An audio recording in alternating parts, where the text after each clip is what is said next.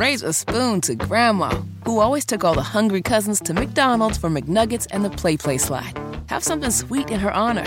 Come to McDonald's and treat yourself to the Grandma McFlurry today. Ba-da-ba-ba-ba. At participating McDonald's for a limited time. So the GOP, the grand old party, Sure. Republicans, they're still trying to figure out what's going on with the Speaker of the House thing. We'll talk about that coming up a little bit later on. Oh, yeah. But they've got other issues, too. There's a report that came out today, Tony, that in the third quarter of this year, which is July through September, Joe Biden's reelection team out-fundraised Donald Trump, DeSantis, Haley, name your favorite GOP pal, and Joe Biden, the man whose approval ratings are lower than New Coke.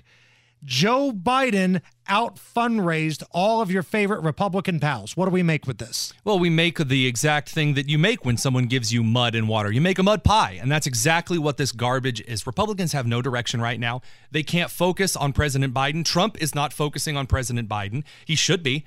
That's what I saw when he was in Michigan. I saw him talk to the auto workers. It was the best speech he's ever given. He has not done anything like that since. What a shame.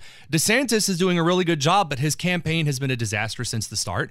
Nikki Haley doesn't know whether she wants to be a conservative or wants to be a cardboard cutout of Lockheed Martin. And then Mike Pence is shooting everyone in the foot, including himself. So really, I don't know what people are trying to do. Vivek is still a used car salesman. I guess, honestly, Hammer, I don't even know if Republicans want to win in 24. Really, I do not know if they want to win. So Nikki Haley announced that in third quarter fundraising, again, July through September, she brought in $11 million and she has $12 million cash on hand. Ron DeSantis reported $15 million raised, $14 million in his campaign coffers. That is abysmal for a second-place candidate in the GOP field right now. That is abysmal. I like Ron DeSantis, but that number should be double that in a third quarter when we're looking at a primary. Donald Trump announced earlier this month that he brought in $46 million the past 3 months with $38 million cash on hand. All right? So now the numbers for Joe Biden. Now, again, take this for what it is. This is what's been reported. This is what's on the record.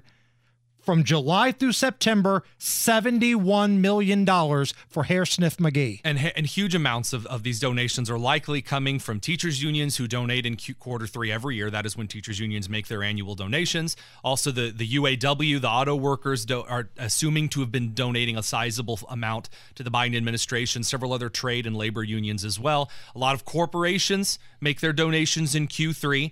So this is expected, but still, it is embarrassing for Trump to only get $46 million at a time when he's supposed to be the head of every news story. That's awful. But is it because there are so many Republicans ciphering some donation money away? For all intents and purposes, and I'm not counting, RFK Jr. here, Biden's running unopposed. Yeah. It's all Joe Biden. That's where it is. Well, RFK's running independent now anyway. So yeah, Biden is limping, bouncing around on the stage unopposed. So if you take the $15 million from DeSantis and the $11 million from Nikki Haley, I don't know if all of that money would go to Donald Trump, but eventually as these candidates start to drop out, I anticipate the fundraising number to go up for Donald Trump, right? You would assume that would take into effect that people are pulling out money and then think that they would be Donald Trump fans, which unless you're a Vivek individual, I just don't see that as true. I think it'd probably go to DeSantis. It's interesting because if you're not donating or supporting Donald Trump now, what's going to change your mind? That is the biggest obstacle Trump has to climb, no doubt.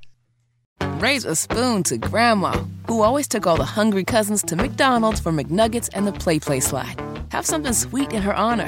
Come to McDonald's and treat yourself to the Grandma McFlurry today. Ba-da-ba-ba-ba. At participating McDonald's for a limited time.